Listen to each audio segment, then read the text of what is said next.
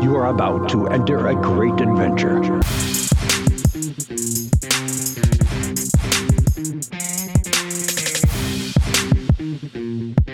This is Strutting from Gorilla. Hey everybody, welcome back to another episode of Strutting from Gorilla. At long last, we are back. I know it's been about a month layoff, but we're glad to be back with you guys.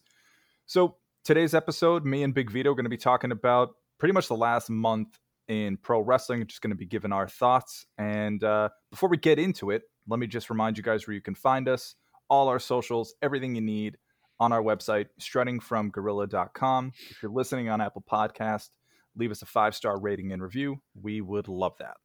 So without further ado, let's get into covering today's episode. Big Vito, how we doing? You know, I'm feeling good, Mikey, and everyone's going to be talking about strutting from Gorilla. Oh, I like yeah. that. Let me talk to you. No, doing good, Mikey.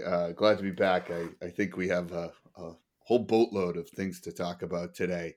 I think during summertime, it's just a little bit harder for us strutting from Gorilla members to get on here on a weekly or bi-weekly basis, but we'll keep things rolling. I know the internet community wants to hear all of our thoughts and takes on the things going on surrounding professional wrestling. So where do you want to start today? I mean, we have a lot to talk about. There is a lot to talk about because a lot has happened over the last month or so. I feel like we should touch on Money in the Bank. Sure. Did you get to watch it? I did. I got to watch a little bit of it. I didn't. Can't tell you. I watched the whole show. I think I missed some of it because that was the one that started like midday, right? Yeah, it started like 3 p.m. I always have trouble with the midday shows because I always forget that they're on. I think it's just ingrained in my system. Like, oh yeah, hey, pay-per-views. It's on a Sunday and it's at night, and sometimes it gets mixed up and you forget about it. But I mean, apparently, wrestling fans have nothing to do on Saturdays anymore because you got Collision and you got pay-per-views now. So we'll see how that fares. But to me, I think it's harder to watch on a Saturday. But yeah, let's dive into it. Where do you want to start? Well, one, London crowd, badass, great crowd. Yeah. Great wrestling crowd. They were into everything. And for me, when I'm watching that and the crowd's really into it, I'm into it because you just feel the energy. Yeah, I 100% agree. I think they do even like when they were in Puerto Rico, I like that they're making these pay-per-views somewhat special. It feels like some of these smaller pay-per-views like Money in the Bank, and then what was the other one they did, Backlash after WrestleMania in Puerto Rico. Like the crowd makes it feel bigger than just a normal like premium live event, right? It feels bigger, and I will tell you, London was hyped. So it's true. You kind of hit it on the head. They're giving these other pay-per-views sort of a dressing up in a way, and it's almost like they're giving them the SummerSlam, almost WrestleMania treatment in terms of how they're marketing it, in terms of where they're holding them, and just the way they're presenting it. When WWE does that well, nobody can touch them. No. And honestly, the last couple of events they've put on have been great. I mean, I no complaints really from me, So keep doing what you're doing. Whoever's in charge of doing that, keep doing that.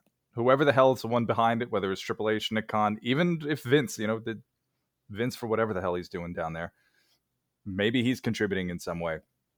That's fine. That's fine.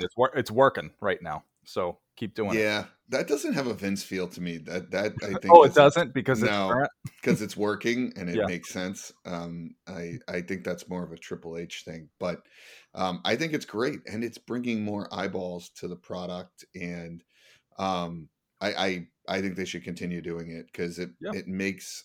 I know it seems stupid because you technically are watching for the matches and everything, but when you have a crowd that's hot, you just see the performance. Like look at the Backlash pay-per-view. Like, when have you seen a Backlash pay-per-view that had like Savio Vega in it, and right, and the crowd was going bananas, and much, I will tell you when I'm wrong.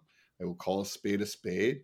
Mm-hmm. Bad Bunny was first of all, his entrance Fucking off. music, fantastic entrance music, right? And he put on a great match with Damian Priest there. But I know we're not talking about that.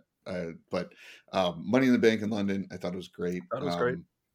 My only, you know, my only negative, I think, is I thought that was a perfect opportunity for LA Knight to kind of come out of this below mid card stance that he's in, and I just think the guy's getting no respect, Mikey. He's getting none. He's over Rodney as over Dangerfield can over here. be. Yeah, Oh, no respect. he's got no respect. He's got no respect. Yeah. As much as I agree with you about the LA Knight situation, in this case, I'm still behind Damian Priest getting the Money in the Bank briefcase, because over the last year with the Judgment Day, he's really come into his own. He had a stellar performance at Backlash with Bad Bunny. I think that really made him, which is weird to think that a match with a celebrity made a wrestler, but it kind of did. I think it really just solidified the kind of worker he is. This guy's put in a shit ton of work. You watch this guy's uh, these posts on social media of sort of his even body transformation over the years from when he started in the business to now. It's incredible the kind of work and in just perseverance this guy has had in the business. So I think it's a good choice. I think it also lends itself to a more for like long-term storytelling when it comes to him and Finn. You're already sort of seeing a little bit of that, like with every faction, right? Eventually there's the breakup and what ends up leading to that. So it'll be interesting to see how they play that off. And EO too. EO's the longest reigning Money in the Bank, female Money in the Bank winner, because everybody else cashes it in within a week. So she's actually holding it pretty long for a female in WWE. Yeah. So before we talk about the women's Money in the Bank, let me just touch on your point there, because Sure. I think I disagree with you. I don't mind Damian Priest. I don't have a problem with him. I think the timing of it, though, is just strange to me. And here's why. Let me explain myself. First of all, I said this to you the other day, and I stand by my statement. Damian Priest is basically like a Puerto Rican Kevin Nash. Like that's what he is. Like, I just look at him. I think it's a good comparison.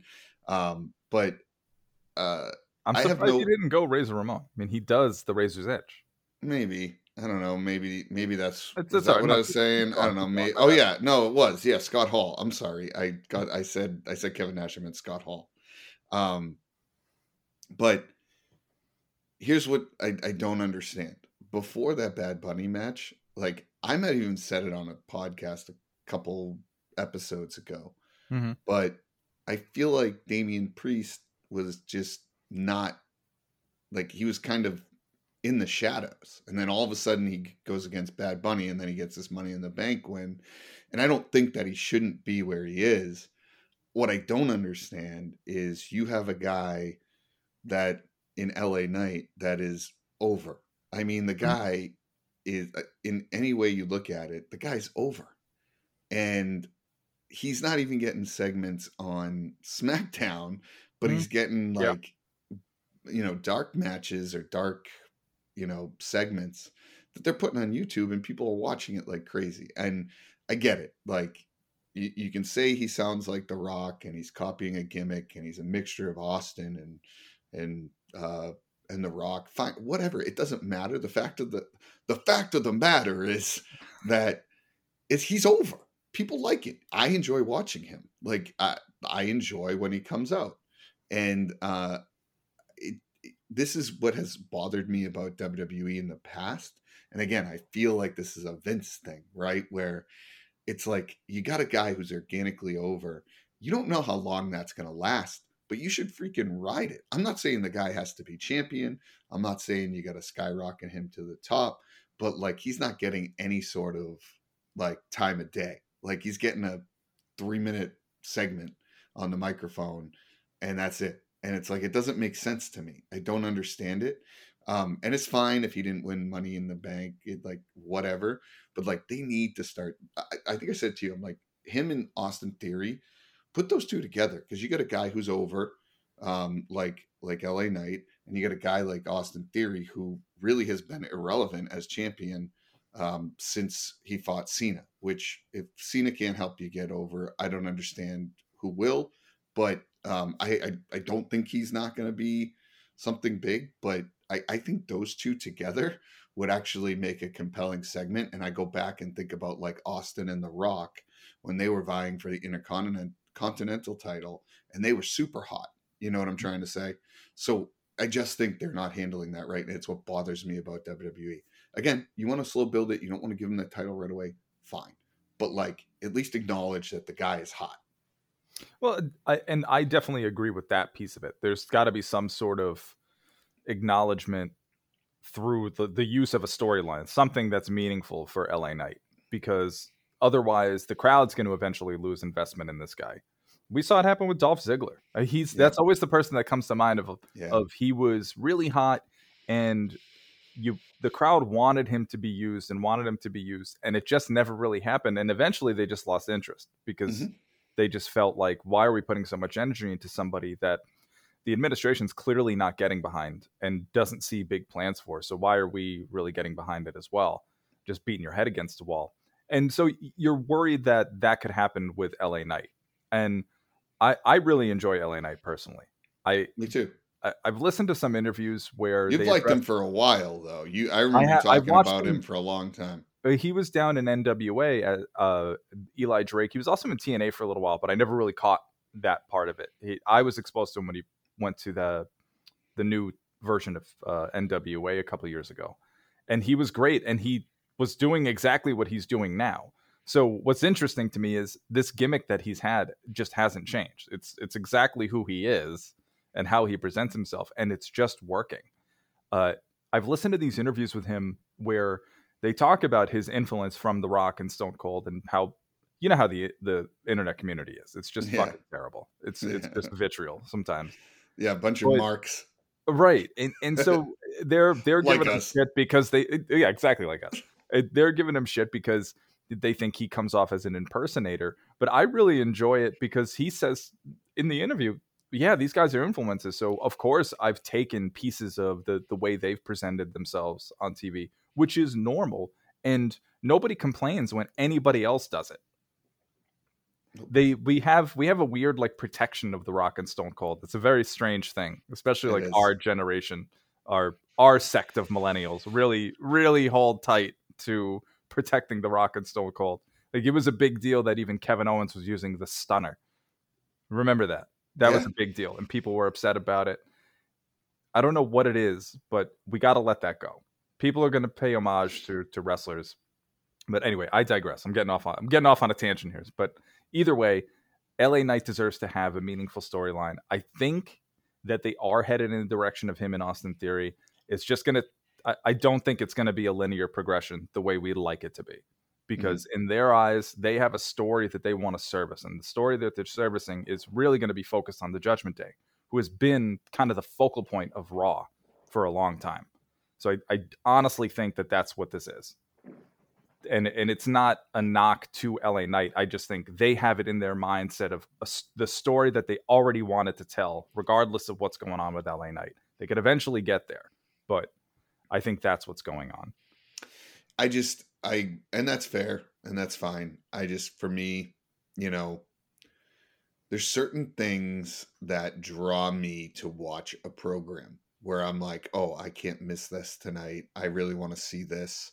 Like at one point it was The Fiend. When there was nothing else going on in WWE, I would want to watch Raw just to see those segments where the Funhouse segments and what would happen next with The Fiend.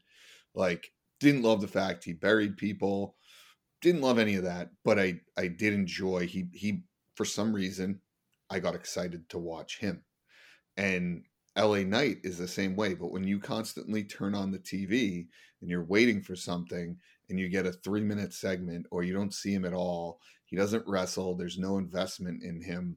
There's only so much of that I'm going to take before I lose interest, like you said. And it's like, ride the wave while he's hot. It may not last forever. The guy's 40 something years old.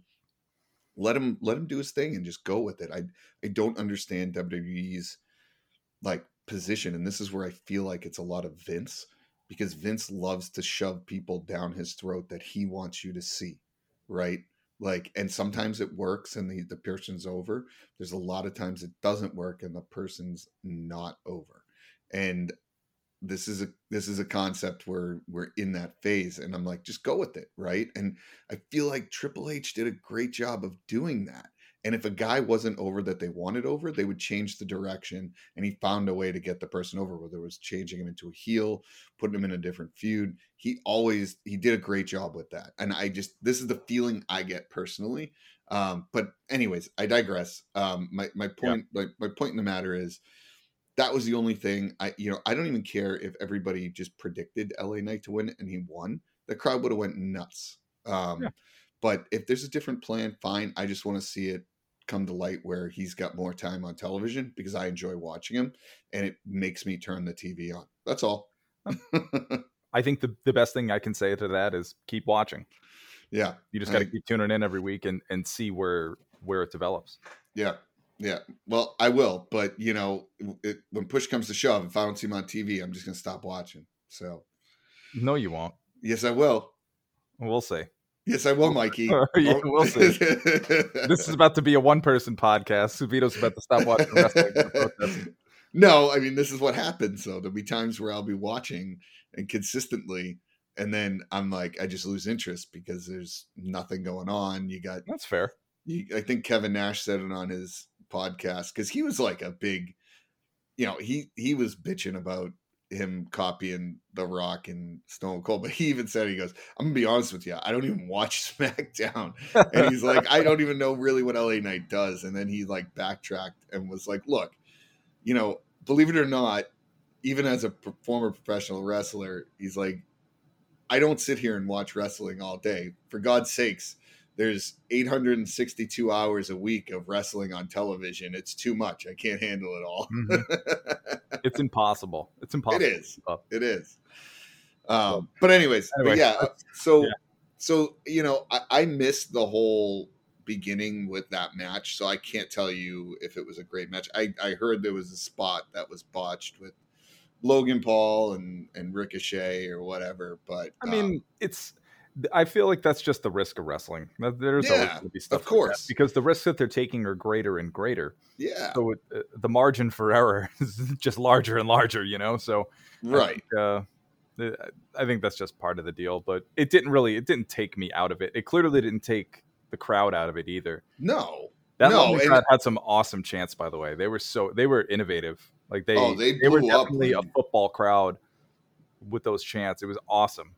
Yeah, they blew up. They blew up when Cena came back too. It was great. What a freaking surprise to me! That was cool. To me, that was actually a surprise. I did not expect John Cena to be coming out, even to just pull that promo about WrestleMania in London. Which I mean, even if this is something that they've been thinking about, it clearly was them trying to put a little damper on whatever news AEW had about All In. Oh, 100%. 100%. Like that was just a little tit for tat kind of bullshit. Definitely. Like this is the equivalent of the Monday Night War in 2023. Is they do these little things. It's not like putting somebody out of business anymore. They don't really care about that shit. But it's this stuff that they do. This little ticky tack bullshit. 100%. But it's good. But that's I hate to like break it to everybody. A little hate is a good thing. I get it. Yeah, but it for years WWE hasn't had competition, and you can consider AEW competition or not. But having that little bit of rivalry, it gets people fired up. Like I don't understand why they don't see that. Like it gets people fired up. It's good to have competition. It brings out the best in both sides. And whether they consider it competition or not, I mean, they're clearly acknowledging it in their own way. And and we'll see what happens there. But I thought that was good. But I thought the women's Money in the Bank match was great. In my eyes, I kind of liked it better personally. I thought it was really good. Yeah. And Io Sky walking away with it. I was shocked. I didn't think she. I didn't think she would win. I figured she might, because she's someone who she's a Triple H wrestler. She's someone who he really put a lot of investment to when she was down at NXT. She Yeah. was a great champion down there. And so I think they want to really, in some ways, I think like the international flair of it, because we don't really know how much longer Asuka's got going on, because she's been wrestling for a long time. Yeah. And she's been wrestling at such a high level, you kind of forget maybe how old she is, but I'm not sure how much longer she can keep it up. But Yeah. I wonder if they kind of see Io Sky as sort of that next generation of it. Okay, like a star like that who can dominate, who's incredibly well-rounded in the ring, can make other people look good. The people get behind her. I think that could be really cool. And it's a good story. I think before Dakota Kai got injured, there might have been some more dynamics there with damage control and what's eventually going to end up being the breakup. But yeah, I'm excited about it. I'm excited to see where that goes. I gave Trish a lot of credit. I mean, she was in her first Money in the Bank. I think she was in her first like anything match. I mean, if she was her first gimmick match, I think everything she's ever done besides bra and panties. But I mean, I'm not gonna lie. I wish go a little retro. We should have one more just to have 14-year-olds veto. Yeah. No, but here's the thing.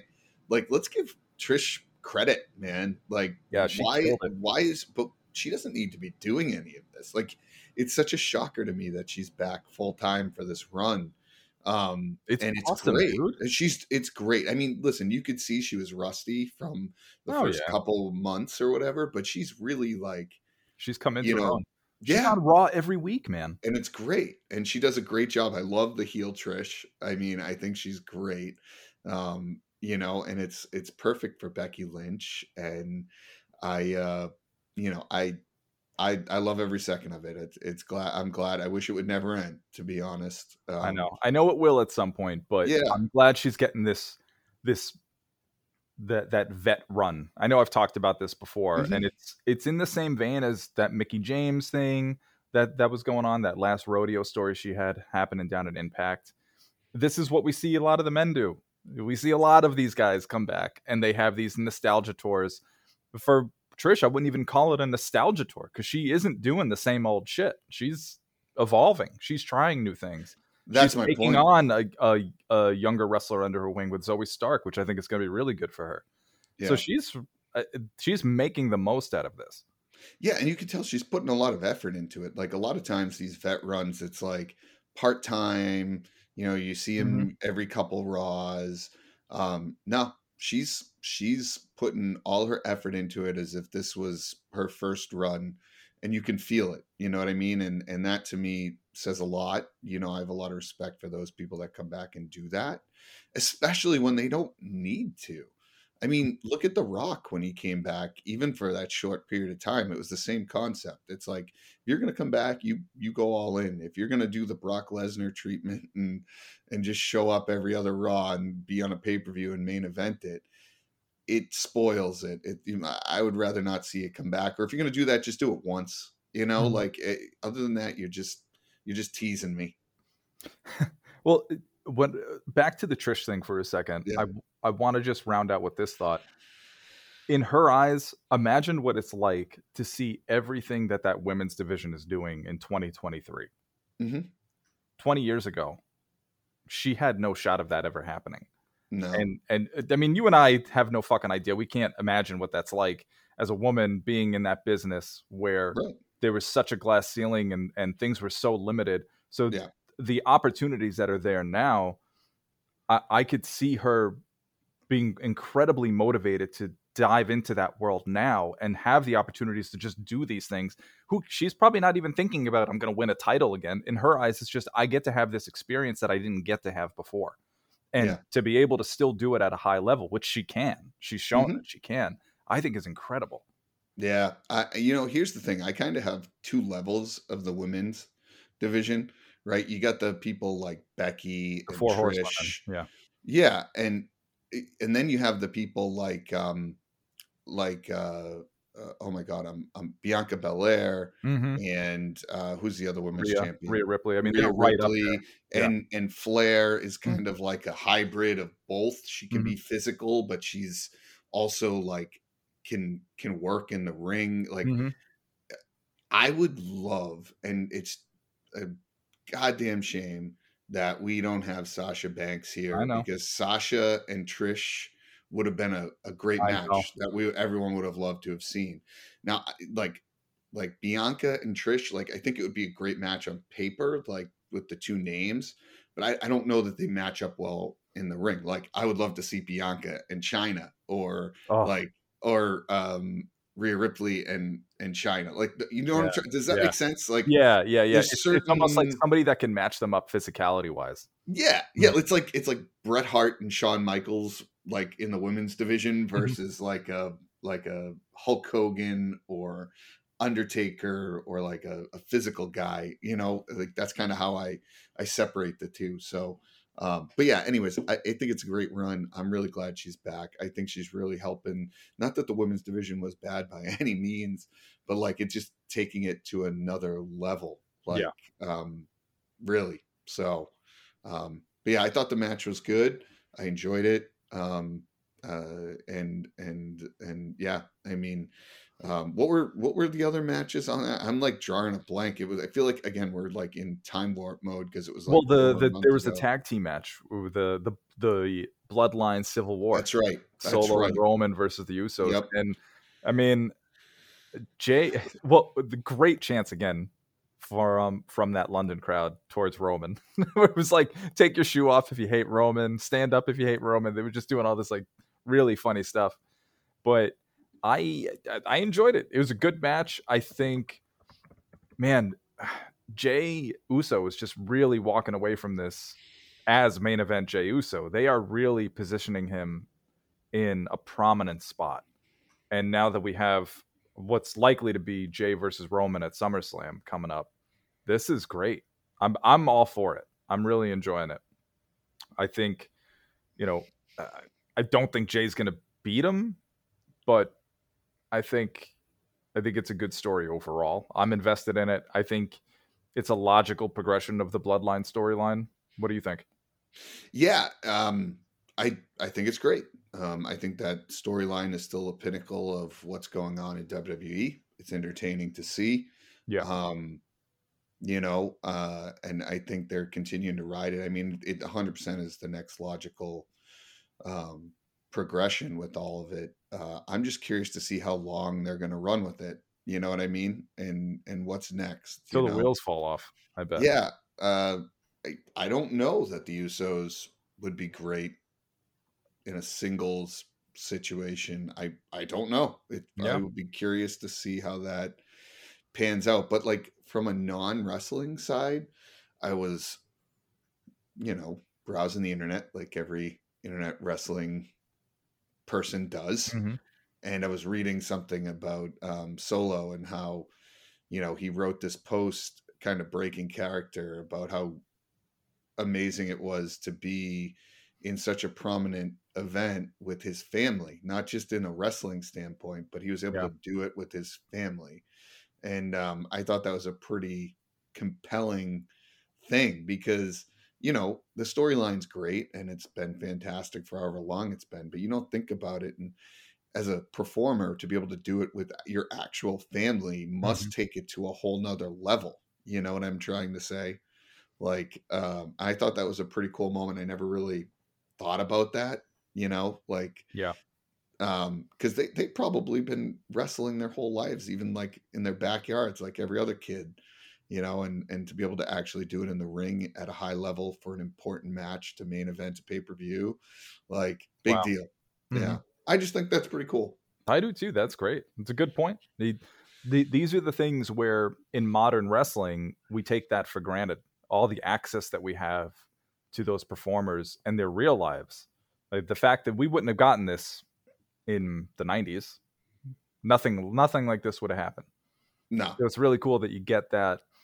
I guess you would call it a bigger picture of the wrestler.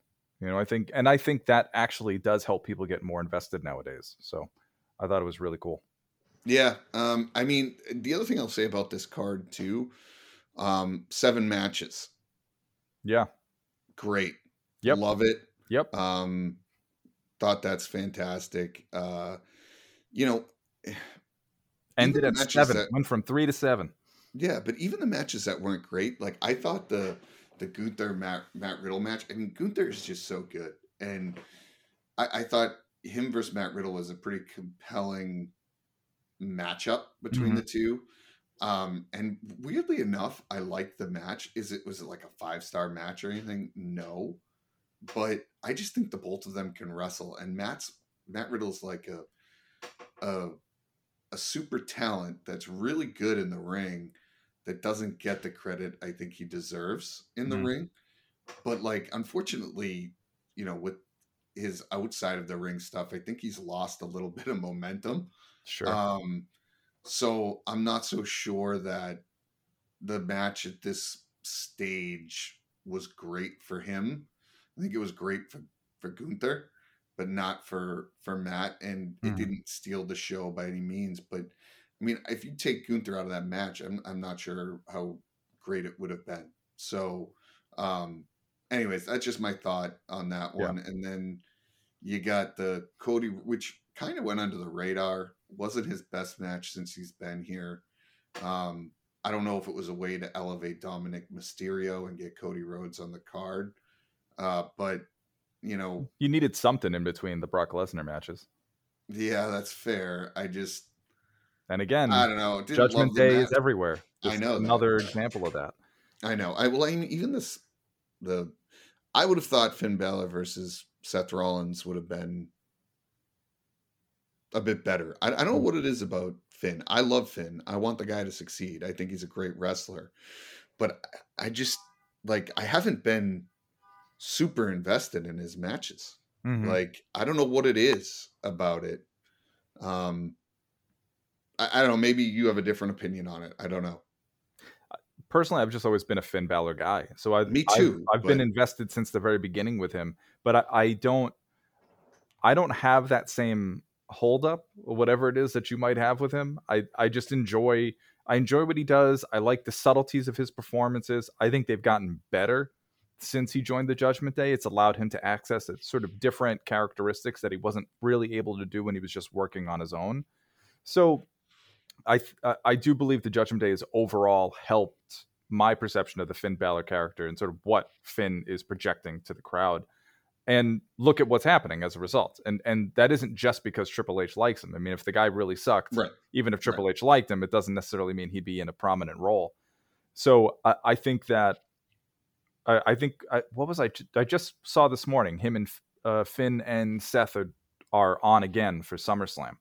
So this is going to be 7 years to the pay-per-view of that very first time that they fought back in Brooklyn, when he like separated his shoulder in that match and all that. Yeah. When he won the title, then lost it. They've been leaning into that history a lot as part of the reason why, like, he blames Seth Rollins for why he hasn't accomplished everything that he wants to in his career, which is very heel, right? You're going to blame the other guy for the fact that you didn't achieve what you wanted to achieve. So I'm looking forward to it.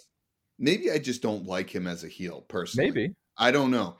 I haven't been. He's a great face. He's a cool face. That's, I think, my issue. I liked him when he was a baby face, but since he's been a heel, I've had a hard time being invested. I can't tell you what it is, because I do like the guy. I have nothing against him. I think he's a great in-ring performer.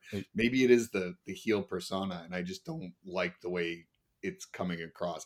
That's the only thing I can think of.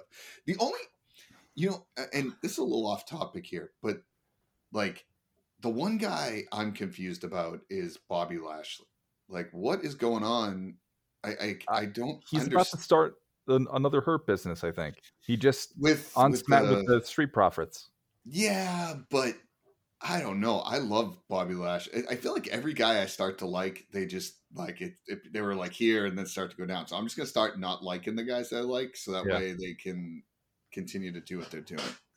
So, anyways, that was off topic. But anyways, I thought it was a decent. It was a good pay-per-view overall.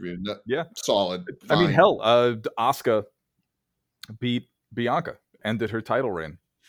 So that was a big deal, right? Yeah, I forgot about that one. This is, if you would allow me, that wasn't on Money in the Bank, was it? I thought it was. I don't think it was. Maybe it was Night of Champions. God, yeah, we're getting old. We're just confused. I don't think it was. I don't think it was on this. Shows. Yeah. But either way, coming back to what's been happening the last month with the Bianca and Asuka storyline, I feel like as much as I want to see Bianca versus Charlotte, which is clearly what they're trying to lead to, possibly for SummerSlam, I don't know, but I feels like Asuka's like an afterthought, which has happened a couple of times now with Asuka. Which is such a shame because she's so talented, and I really enjoy her. And it's not that she's getting the shaft necessarily. I just wish there was a little bit more emphasis on her, and I'm just not really sure why that's not happening. I don't know.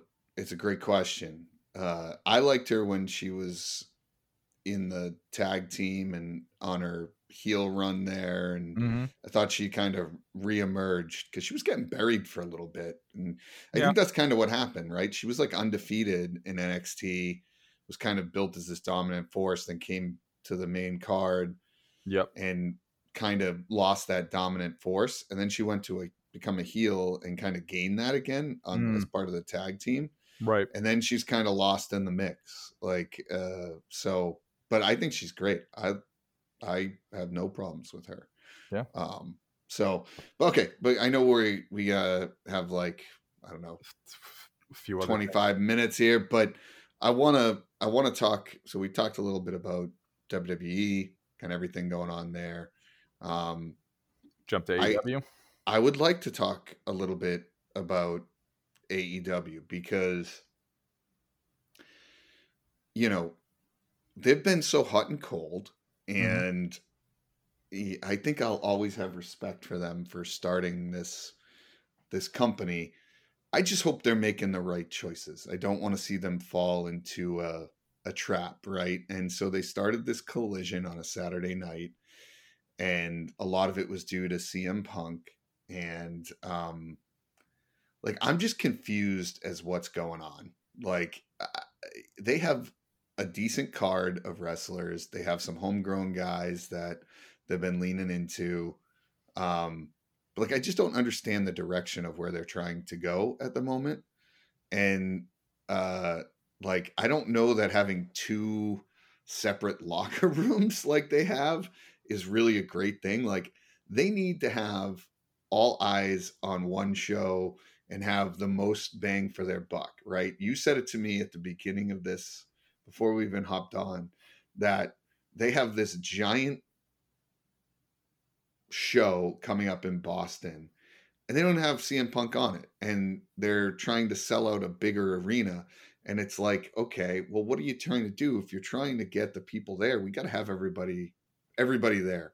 And it happened last time we were there. When we went to see them at the Agganis Arena in Boston, there was no Jericho, there was no Punk. I mean, there was nobody there. There was MJF for a vignette, really. Yeah, MJF wasn't even there. I will say, I do love the MJF angle with Adam Cole. I think it's actually one of my highlights. It's pretty funny. I think it's actually pretty good. MJF is great, man. Yeah. And I think they're doing the right stuff with him.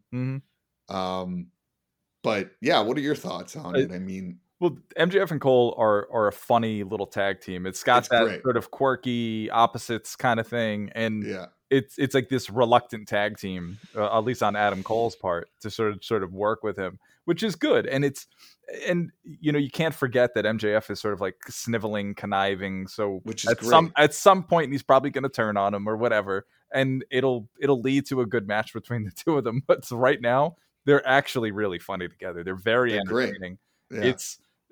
I've really enjoyed it. I really enjoyed it. It's a good example of like sort of the organic comedy that can happen in wrestling when you have the right talents in place. Yeah, agreed. I don't understand it because I think it's great. But you also have MJF as the champion. Yeah. And why is he taking part in this tournament with Adam Cole? If that's the case, I would put the belt on somebody else. So you have you highlight somebody else and they have this bigger spotlight, and then you could still do this thing with MJF. That's a little confusing to me, but I mean, it's not the end of the world. We've seen it before. We have seen it before. Yeah.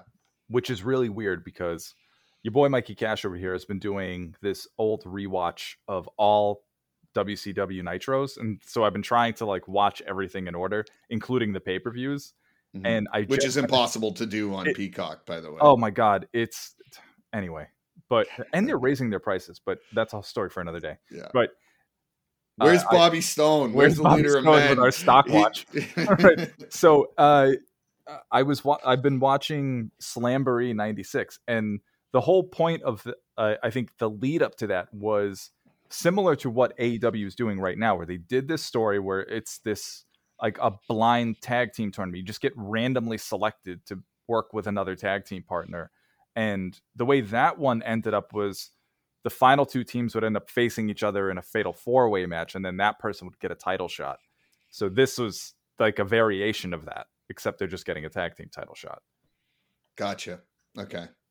I mean, I don't hate the idea. I just think it's just an odd time to do that for MJF. Like, I feel like he should be in a feud with someone for the title, not necessarily focusing on the tag supposedly team. You have, I mean, I think they're using this as the vehicle to drive whatever story is going to lead to. Yeah, with Adam Cole. I think it'll be good.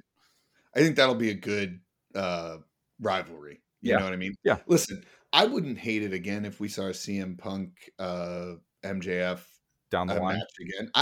I enjoyed that. I listen. We said it from a long time ago that those two on the microphone, like each other, was fantastic. It was compelling television. I mean, very good. It was really good. It made me want to watch that.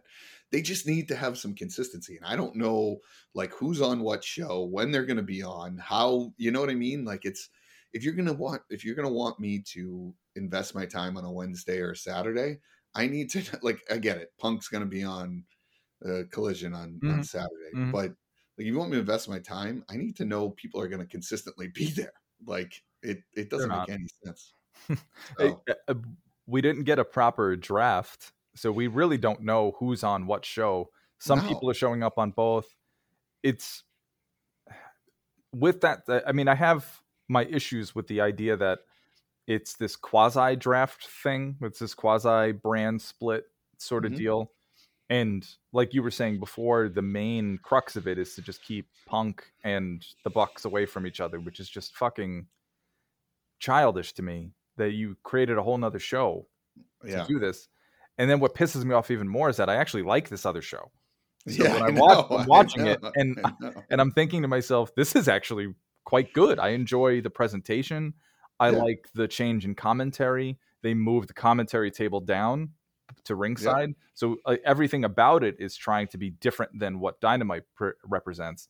And the style is consciously different. I wasn't sure at first after I watched the first episode, but now I've been about a month in, and they make a very conscious effort. Even when they're bringing people from Dynamite that end up on Collision, they're wrestling kind of different style matches.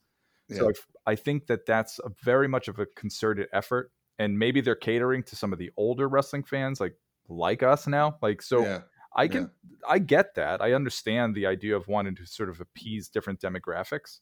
And the Dynamite show is going to be there for maybe all the current wrestling fans and the flippity floppity zippity zoppity kind of bullshit that happens, which is just white noise to me when I'm watching it. Like nothing means anything, but that's just my old man rant. It's my old man rant. But honestly, Collision has a distinct feel to it, and I do enjoy it, which is what pisses me off. Yeah, and I think it's alluding to kind of what we talked about when AEW started, right? What I think I liked about it is it was one show.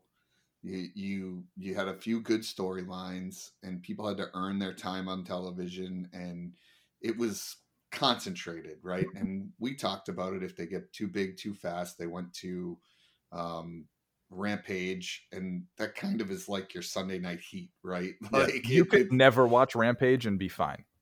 Right, exactly. And now they have another live show, and it's like, okay, you have 3 shows. Now if you miss 1 or 2, you don't know what's going on. You're kind of lost. They have no direction, really. I think they're falling into that trap. I'm not saying it's bad. I'm not saying they're going to go out of business. I'm not saying any of that. I just the parts I liked about it have changed. Like, I think what was great about it was old school. You had one show, couple pay-per-views a year, good build-ups, and boom, you're good. Yeah. Now it's like there's storylines going on. I have no idea what the hell's going on. Well, So and that's going to change too. I was listening to some report that apparently Warner Brothers Discovery wants them to expand their pay-per-views.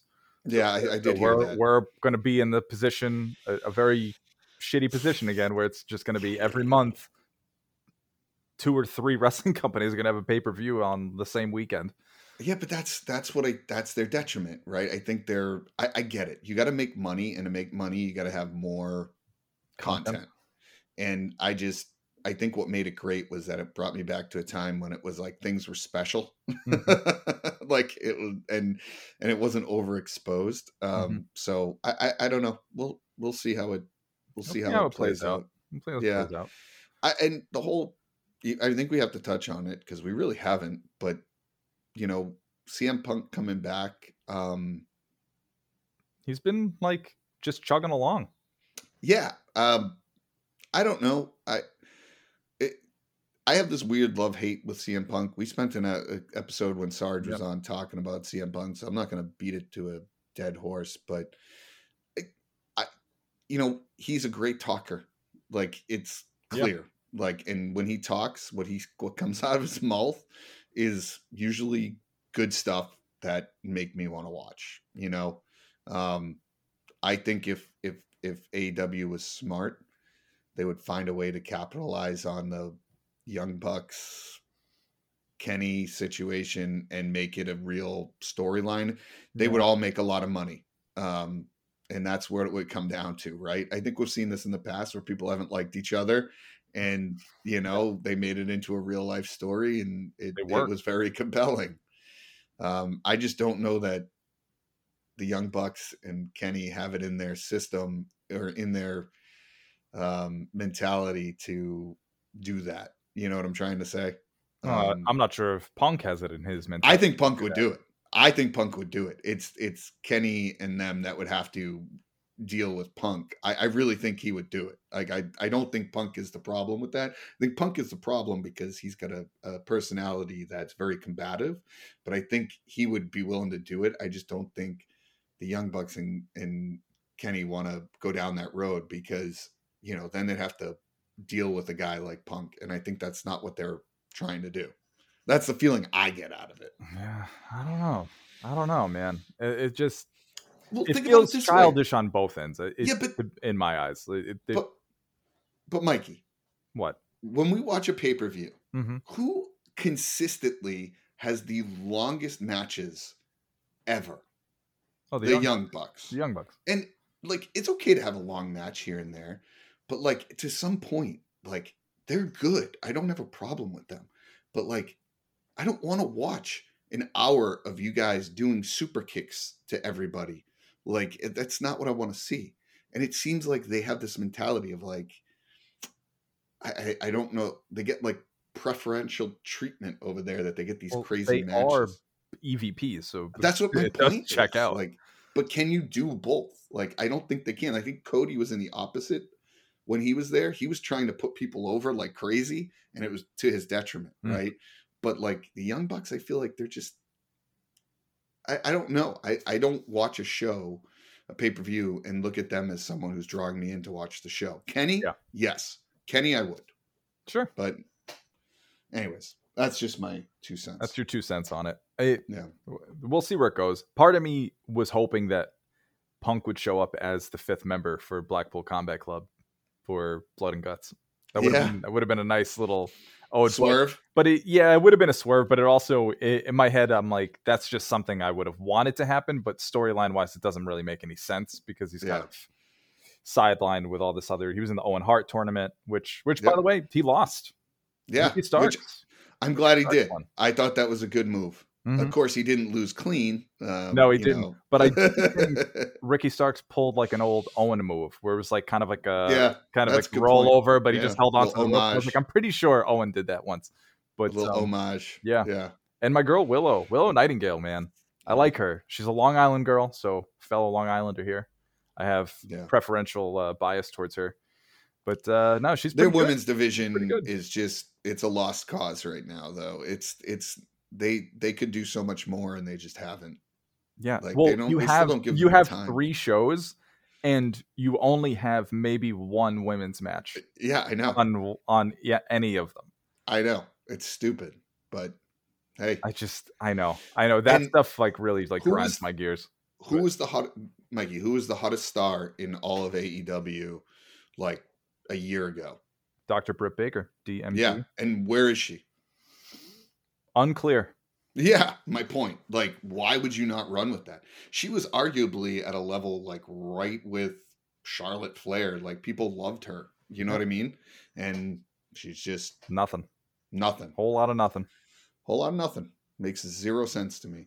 So but this is I think that's where you see a similar dynamic to WWE.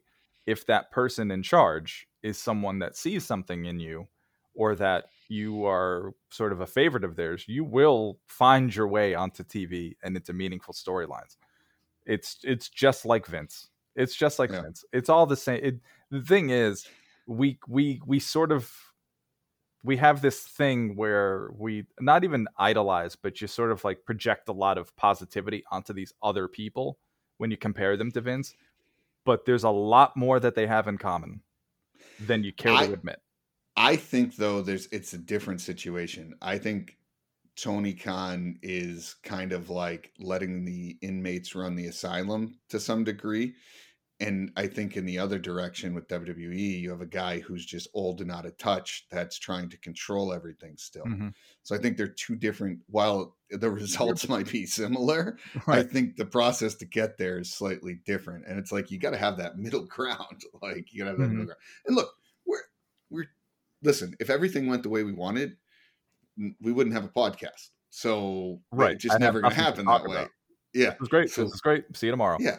Yeah. And look, I think wrestling is in a better spot today than it was probably 4 or 5 years ago.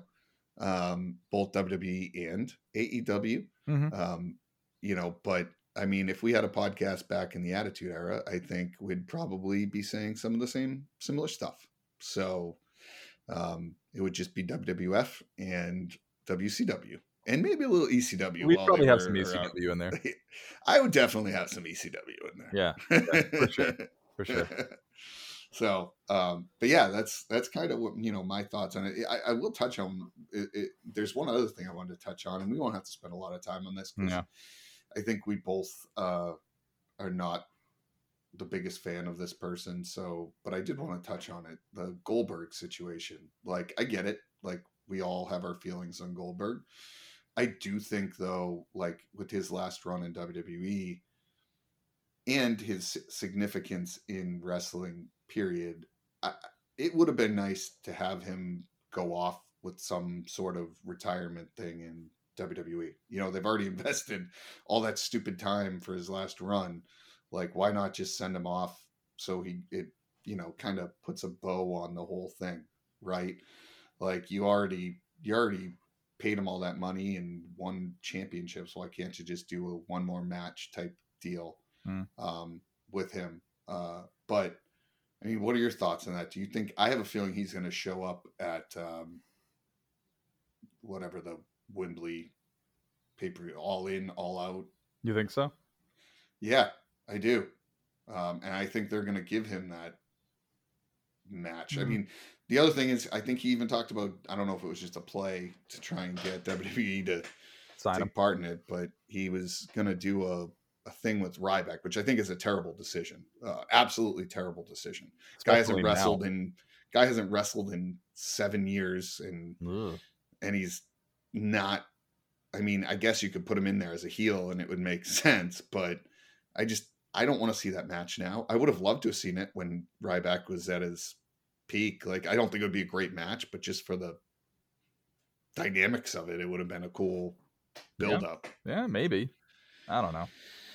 You know how I feel about Goldberg, so I just think that enough is enough, and if you don't need to keep bringing him back for this thing. Like, what if the match sucks?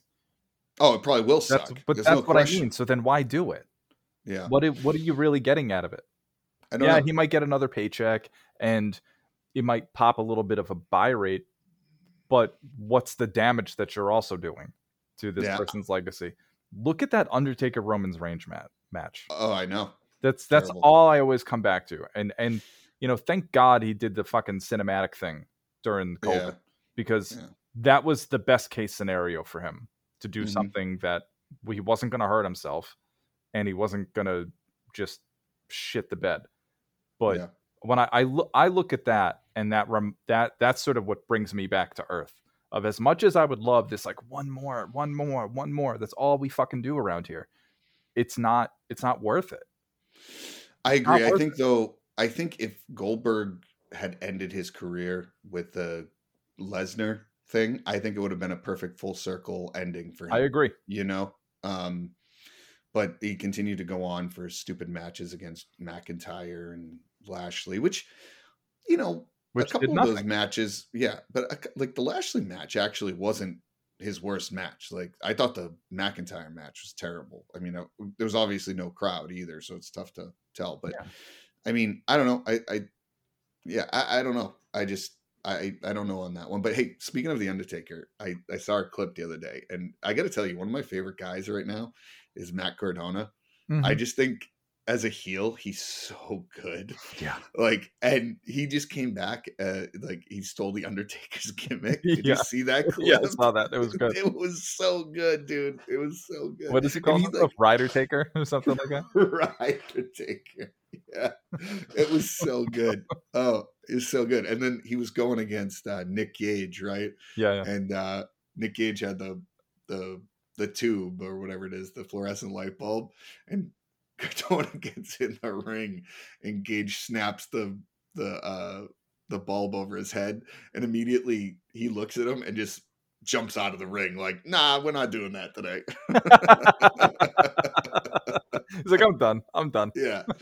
The other thing I don't understand about GCW is, I like GCW. I think it's like a poor man's ECW. I just think it's hilarious.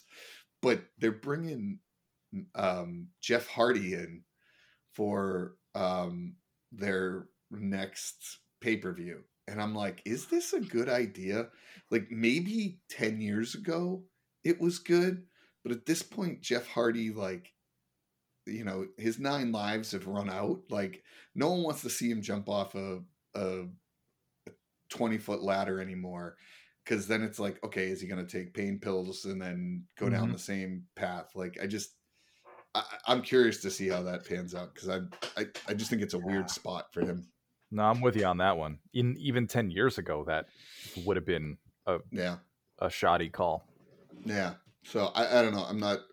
I get it. They're bringing a guy in to get some eyeballs on there, and hopefully he doesn't do something too stupid. He just can't do it anymore, man.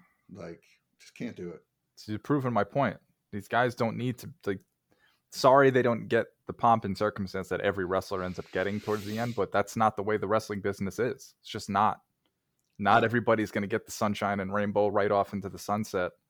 Yeah, I think the moment when they came back in WWE at WrestleMania was the moment it was like, okay, we can end on this. They made full circle. They came back to WWE. It was a great pop. Yep. Like, all right, riding to the sunset a little bit, Same with Goldberg. Like, if you can get that moment in lightning in a bottle one time, let's end there, because your reign and your time is far from over. People always want more, though. That's part of the addiction of the business too, is that pop, that energy you feed off. I will say, though, Goldberg will put eyeballs on there, even if it's something just him coming in and whatever. I would think him versus Wardlow would make more sense if they were going to do it. I just don't like Ryback. He just irks me. Like, he's this part of the problem. That would definitely not do anything for anyone involved. No, and I don't think Ryback will go there. Can you imagine CM Punk if Ryback comes to AEW? Oh my God! You might as well somebody else walking out again.